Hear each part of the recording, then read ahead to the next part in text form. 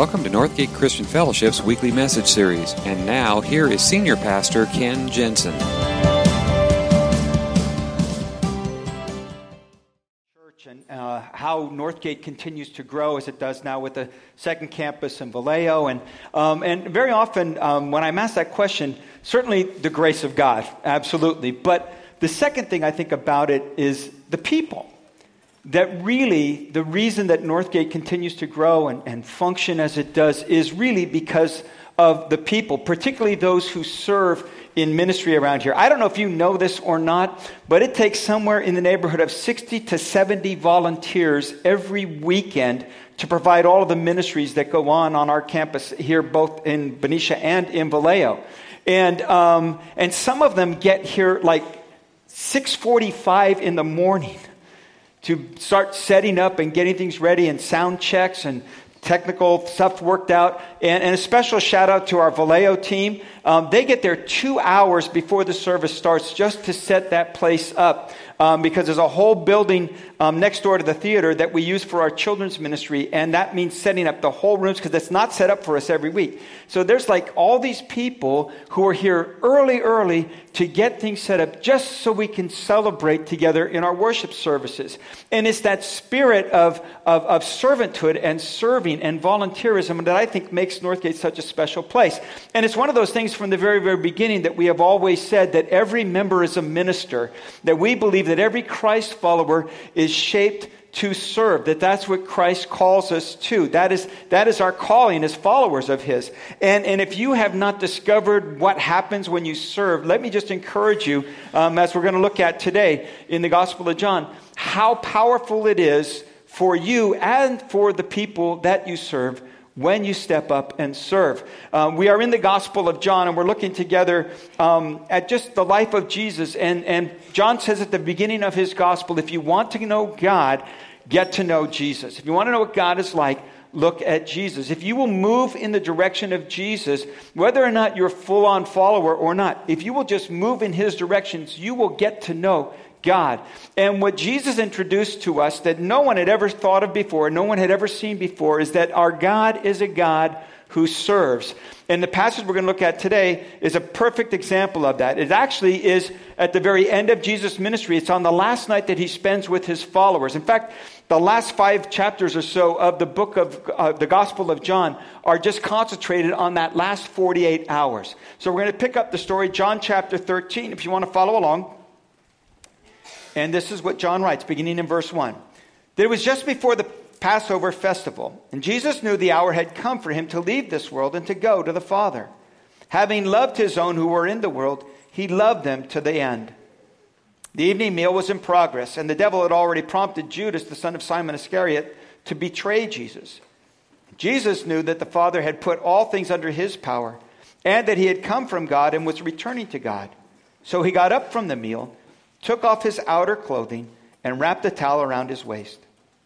After that, He poured water into a basin and began to wash His disciples' feet, drying them with the towel that had been wrapped around Him.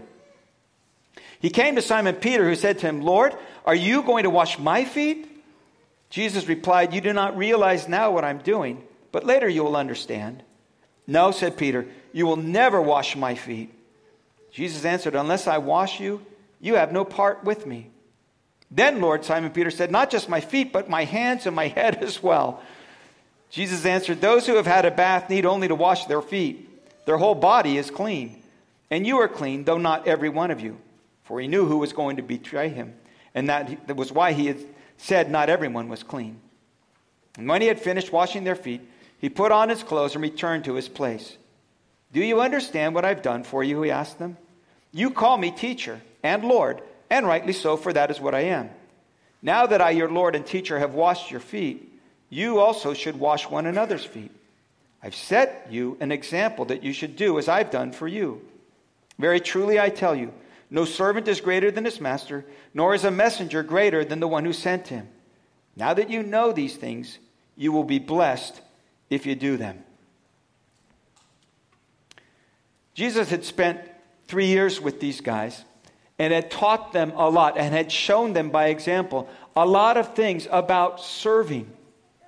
And yet when it comes to this last night, there's something more that he needs to teach them, because this is his last opportunity.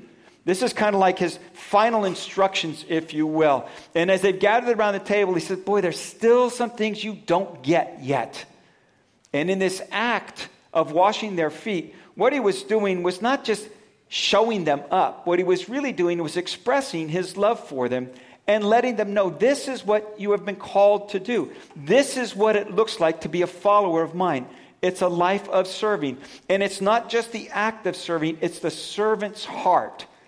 And that's what I think he's portraying there. And I think it's something that every one of us needs to learn an awful lot about it. So today I want to kind of talk about what are the characteristics of a servant's heart. What does that look like for you and for me? And I think there's some really key things here that we can find as Jesus unfolds this washing of their feet. And I think the first thing, it starts with this, that one of the key characteristics of a servant's heart is this idea of identity. That I need to know who I am in Christ. When I am in Christ, when I become a follower of his, it changes my identity. That I am a different person now.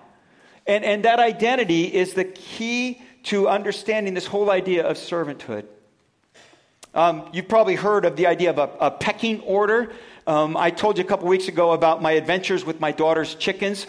She has decided to raise chickens. She wants fresh eggs. They're the most expensive eggs right now that are going on the planet. But so she's raising these chickens, and I've been learning an awful lot about chickens. I'd heard about pecking order. I had never seen it in action.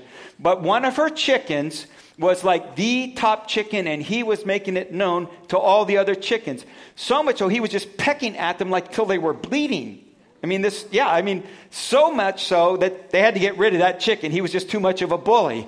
But there is this whole idea of a pecking order, that the dominant chicken will start pecking at all the others to set his place in rank as the top chicken. And of course, after him, there's got to be a second place lieutenant chicken. And so he picks on everybody else except the top chicken. And then the next guy picks on the next one, and on the way down. And no one wants to be at the bottom of the pecking order. Because it's no fun when you're getting pecked on and you don't get anybody to peck on yourself. So the thing is, there is a pecking order in every one of us. They were constantly kind of sizing each other up and trying to fit, where do I fit in the order here? And Jesus' disciples, they were not immune from this either. They had their own little pecking order going on. In fact, on numerous occasions, if you read through the Gospels, over and over again, you have them having this argument and dispute about who's the greatest among them. And on at least 3 different occasions recorded in the Gospels, they have this argument. And Jesus always has to keep setting them straight. Like, the greatest among you is the servant of all. The greatest among you, unless you become like this little child, you will not be great in the kingdom of God. Because this is what greatness looks like in the kingdom of God. In fact, it got so bad, actually, that James and John's mother, James and John's mother went to Jesus to ask him to make them the greatest, her 2 sons. It's like, how embarrassing is that? You're a grown adult and your mom has to go and ask Jesus to make you great. All right? That's just like totally embarrassing. But that's what was going on. It was constantly going on. In fact, Luke in his gospel says that the latest version of this dispute about greatness among all of them happened at the Last Supper. Just after Jesus had had this very tender moment about, this is my body broken for you, and this is my blood shed for you. Just after that moment, we explained what was all going to happen, and this thing that he was setting for all of his disciples to follow for centuries, that we continue to do today. At the very end of that very moment, they're arguing about who's the greatest. And we're not all that different. We all have our own sense of the pecking order, sizing ourselves up and comparing ourselves with the people around us. Where do I fit? Am I the smartest? Am I the prettiest? Am I the strongest? And we all have this little pecking order thing that's going on in our head. Dallas Willard, the writer of a number of books, one of them called The Spirit of the Disciplines, a story is told about him. He's actually was a professor of philosophy at USC. And in one of his classroom settings, there was actually one of the students who was really in a dispute with him, and actually the student was wrong, okay? And he rose up and he was making exceptions to what Dallas Willard was teaching, and it was kind of towards the end of the season, and he just stopped and he said, this is probably a good place to end our discussion for the day. And one of the other students who knew that this other guy was just way off base came to him afterwards and he says, why didn't you put him in his place? Man, you knew the right answer. You could have just shot him down. You could have put him in his place. Dallas Willard said, I am practicing the discipline of not having the last word. It's an idea of humility. See, he was confident in who he was. He didn't have to prove anything. Jesus was confident in who he was. If you read about it, verse 1, it says that Jesus knew that the hour had come for him to leave this world and to go to the Father. Verse 3, Jesus knew that the Father had put all things under his power and that he had come from God and was returning to God. So he got up and washed their feet. Now, again, this word so is so important. It's saying it's because he knew who he was. It's because he knew the power he had. It's because he knew that his time was short. Jesus knew confidently who he was, what his mission was, why he was there, and what he was supposed to do. And because of that, he didn't have to prove himself to anybody. He is the one person who knew where he stood at the pecking order, and he didn't have to assert it from the top. He got up and he served his followers because he knew who he was.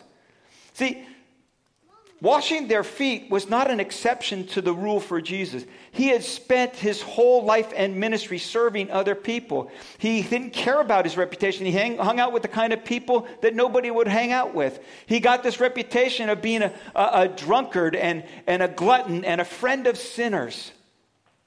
And he didn't care. See, it was his whole life and ministry was to serve because he knew who he was. And for you and for me, servanthood starts with knowing who we are in Christ. That there's no pecking order in the kingdom of God. That we are all saved by his grace. And grace means we are all equally loved and all equally important. And it has to start with identity. Jesus put it this way, very truly I tell you, no servant is greater than his master, nor is a messenger greater than the one who sent him. I know who I am. Know who you are. It starts with identity. Second characteristic is this idea of intentionality. Intentionality is that I need to act on the opportunities around me. That servanthood doesn't happen by accident. It really is a choice. It's a behavior. It's an action. And every one of us has that choice. If you look at this setting, every one of those disciples had the opportunity to do the foot washing. Now, if you don't know, let me tell you a little bit about history. So, back then, they didn't have shoes and socks. Everybody pretty much wore sandals, or they went around barefoot. And they would walk very dusty, dirty roads. They would sometimes cut through the fields where the sheep had been grazing and doing other stuff, okay? So when it came to sit down at the table, and you didn't sit at a table, nice table and chairs, nice dinette set, okay? You sat at a very low table, pretty much reclining head to foot. So Bill Hybels says, kind of imagine yourself in a two-way mirror, okay, looking at this scene from the outside and watching the disciples walk in through the door. And everyone walks through the door and they look down and they see the pitcher and they see the basin, but they also see there's only so many seats around the table. And they all want to be the greatest. So they're trying to figure out, okay, where is Jesus going to sit? Because I want to sit close to him. And so there's a chance that, okay, we need to wash our feet, but that's a servant's job, and I'm not the servant here. So they don't stop, and maybe some of the thinking was, if I stop and wash my own feet, then everybody's going to expect me to wash theirs as well, and I'm not going to wash anybody else's feet. Maybe they're trying to get that right seat at the table, and James and John, they already got their seats picked out on each side of where Jesus is going to sit, and I don't want to miss out on my opportunity. Whatever the reason, none of them stopped to wash their own feet, much less anybody else's feet. And it says that the meal is in progress. Okay, this meal has gone on. They've been sitting there head to foot with the other guy's stinky feet in their face the whole meal. And nobody has thought to get up and even wash their own feet. And Jesus waits. He just waits. Maybe one of them is going to step up. The opportunity is there. Any one of them could do it. And none of them do. And finally, it's Jesus. They have been arguing about greatness, but nobody understands what that means. So Jesus is going to show them. He's told them all along. He's explained to them what it looks like. Now he's going to show them. So it says he got up from the meal, took off his outer clothing, wrapped a towel around his waist. Now, I love the way that John tells the story because he's very deliberate. Each step, it's like Jesus kind of took his time doing this. Gets up from the table. Now, I wonder what they're all thinking. Where's he going? Did I say something? What's going on? He gets up and he goes over to the doorway where the basin and the little pitcher of water is sitting. What's he going to do? And then he comes over, pours the water into the basin. And it goes on. John says, after he poured the water into the basin, he began to wash his disciples' feet, drying them with the towel that was wrapped around him. What are they thinking? I mean, put yourself in that situation. You know, you could have done this. Why didn't you? Confused, embarrassed, maybe a little ashamed? One by one, Jesus washes each of their feet. What his words have been trying to get across to them for the last 3 years didn't sink in. And so now he's showing them. Not just telling them about it, he's showing. And they're not just watching now from the sidelines. He is personally washing each of their feet. He's demonstrating greatness. Mother Teresa said, we cannot do great things for God. We can only do small things with great love. And that's what Jesus is doing. He's showing them something that's very, very important. And here's the thing. He's not so much concerned about what they're thinking, but more about what they're learning. Because servanthood is the calling for each one of them. They're saying, this is the life that I've called you to. This is what it means to be a follower. And for them and for us, the lesson is the same. To be a follower of Jesus is to be the servant. It's to pick up that servant's towel and find an opportunity and make use of the opportunities. Because real servants recognize opportunities. They see the needs around them and then they act on them. And when you do, something happens in you. There's been a number of studies done. University of Michigan, University of British Columbia, UC Berkeley. There's been a number of studies, a number of universities who have done some studies most recently about what happens when people serve, when people volunteer, when people give, when people are generous, all of these things. And what they have found is there is actually physical benefits to the person who does the volunteering, who does the serving. They have found in study after study that actually what happens is when you serve, your body releases oxytocin, which is a natural high. It's why you feel better when you've done something for somebody else. They also found out that what happens is when you are under stress, your body releases cortisol. But your body cannot produce cortisol and oxytocin at the same time. So when you are serving, you are actually reducing stress and you are increasing feelings of well-being. They have found that people who serve even just 1 hour a week actually live happier lives and healthier lives. That people, they did a study in older adults and found out that people who volunteered and served on a regular basis actually, they tracked them over a number of years, actually lived longer than those who didn't volunteer and serve. So I thought another motto we might have around here is serve or die. Because the best way to live is to serve. It turns out that God so created our bodies that we were created to serve, that we actually benefit from it. Not just the people that we serve benefit, but we ourselves benefit. In fact, some studies have indicated just thinking about serving creates some of that oxytocin to be released in your body. Not as much as when you actually do something, but just thinking about it gets you moving in the right direction. So it means being aware of the opportunities, recognizing the needs, and then acting on them. One of the things that we do when we do our short-term mission trips to Uganda is we usually schedule at least one Widows Spa Day. And these are women who have lost their husbands. They've usually got 5, 6, maybe 7 or more kids. Some of them have taken in other orphans into their home. And they are the sole providers now, and they work in the fields, often barefoot. And what we do is we have a widow's spa day, and they get to sit in a circle around the room, and every one of us gets a widow, and they get a soda and a basin, and we pour water into that, and we wash their feet and massage. We get them a pedicure and a manicure.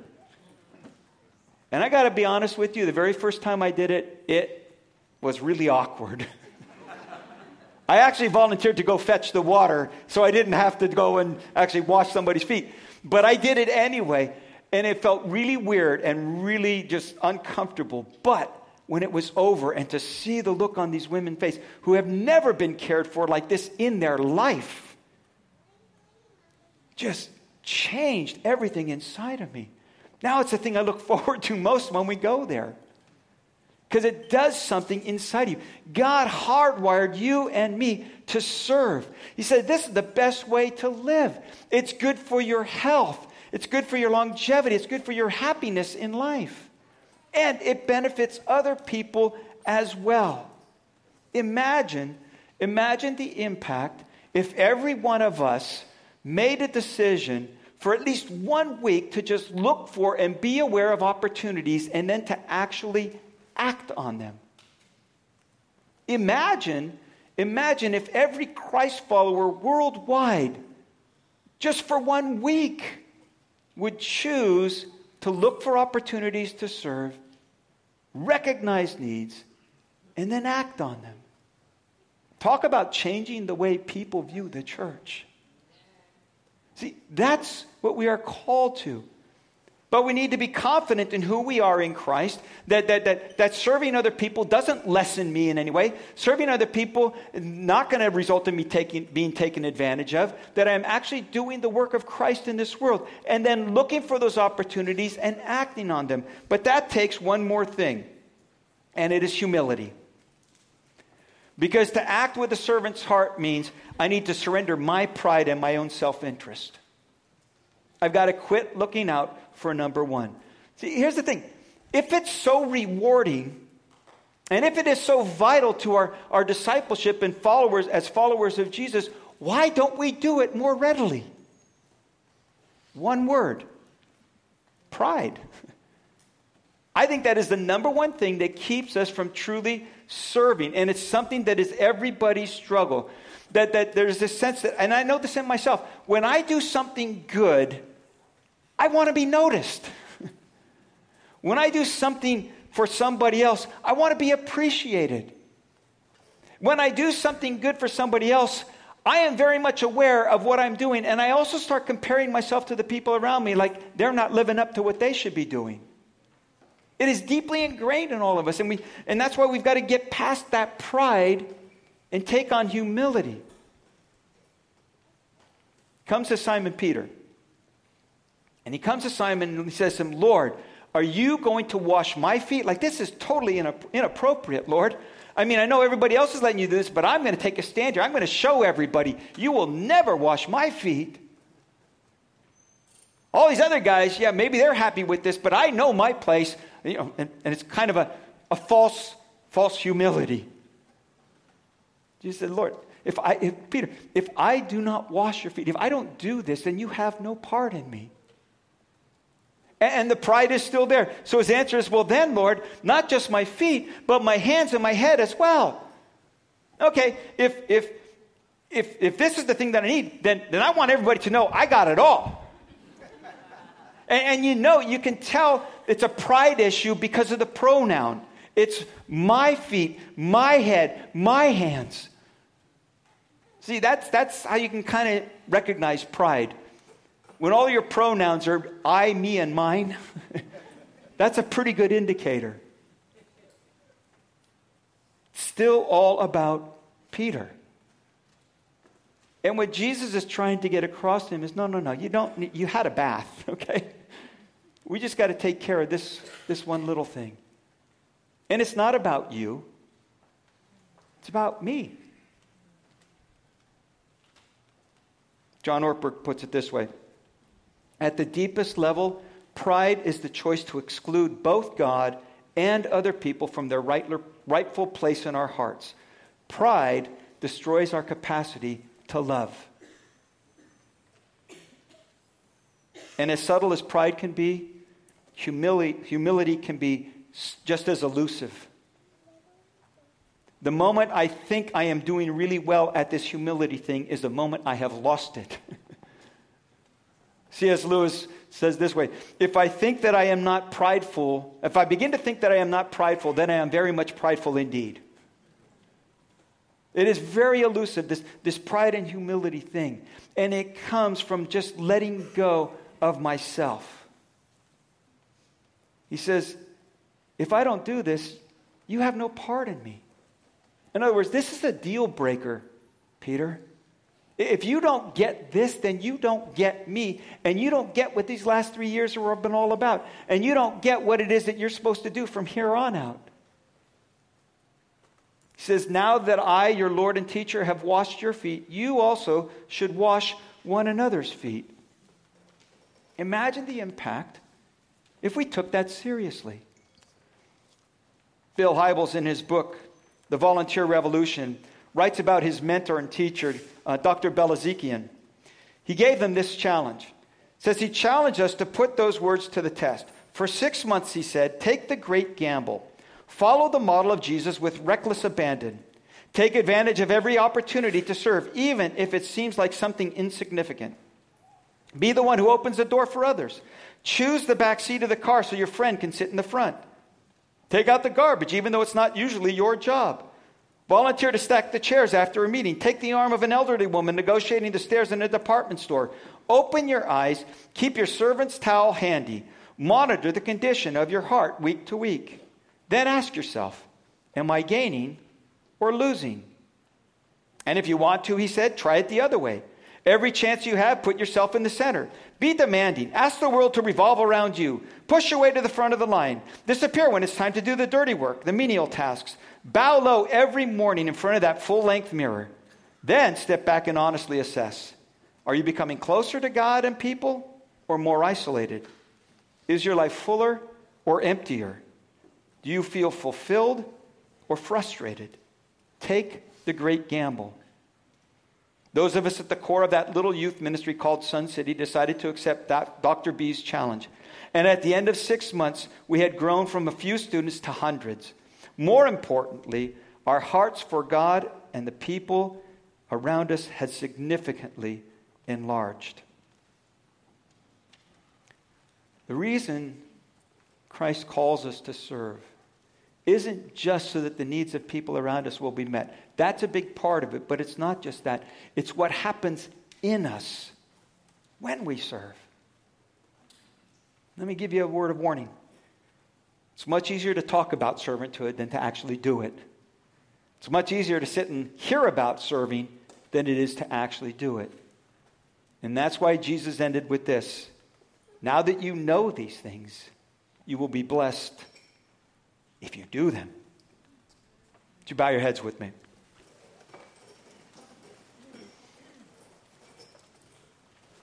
And in Vallejo, as we take this time to respond to this message, your campus host is there to also acknowledge you.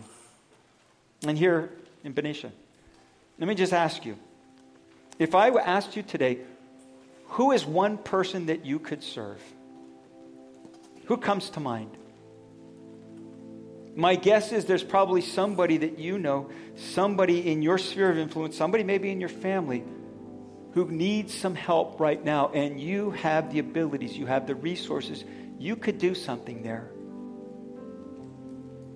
I believe that's what God calls us to.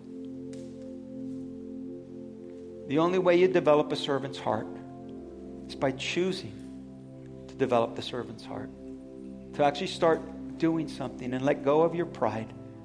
And forget about the pecking order. And just begin to say yes. Now maybe it's not one specific person comes to mind. Maybe it's serving in the community. Maybe it's serving here in your church family. But here's the challenge I want to give to you today. At least for this next week, if not the next 6 months. Will you take that servanthood challenge, would you be willing to say, God, wherever you could use me, I'm available. Open my eyes to see those opportunities and nudge me and give me the strength to actually act on them. And if you're here today and you know of a situation where your resources and your abilities and your gifts and your talents could meet a need, if you're here today and you know of someone who could use your help and you've kind of been holding back, but God's nudging you now and saying, you know what, you're the one. Would you be willing to say, okay, Lord, I'll do it. I'll do it. If you're willing to do that, I want to pray for you and pray with you as you make this a decision. Would you just raise your hand? We do this every week. Just indicate, yeah, that's me. Yeah. All right, great. All over. Vallejo as well. Great. There is nothing more fulfilling. There's nothing more rewarding than knowing that you have been the hands and feet of Jesus to somebody else. Make that commitment and follow through with it. Now, maybe you're here today and really for you, it starts with a relationship with Him. Because you've never really turned your life over to Him. This whole servanthood thing is so foreign to you. And maybe you're good at helping out every once in a while, but a lifestyle of servanthood, that's something that takes something more. It's something you can't do on your own. But you're willing today to say, God, I'm giving you my life. Because you see, within 48 hours of this event, Jesus went ahead and not just laid down His robe, He laid down His life on a cross so that we could find forgiveness, we could find fulfillment, we could find redemption and restoration for our lives. And if you've never experienced that today, you can take a first step of faith. And it's just a willingness to say, God, I need you in my life. I need to turn over my life into your care. I need your forgiveness. I need your mercy. I need your grace. I need a fresh start. And if you've never done that before, but today you want to take that first step of faith, same thing. Would you just raise your hand and hold it up for a moment? Look up, catch my eye. I want to acknowledge you and pray with you and for you as we close. All right.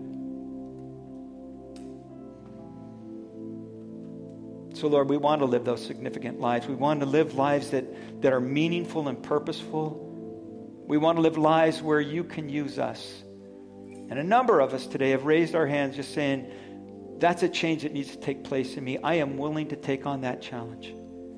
God, would you take us as we are? And would you open our eyes to see those opportunities and then give us that nudge that we need to actually step up and serve?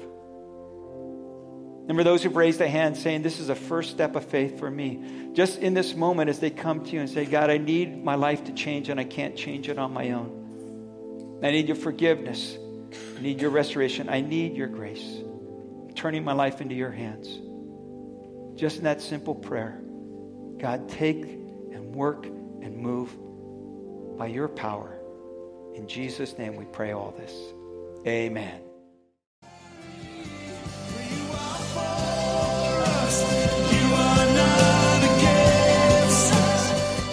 Thank you for listening to this week's message. We trust that you'll join us again soon for another uplifting message from Northgate Christian Fellowship, located in Benicia, California.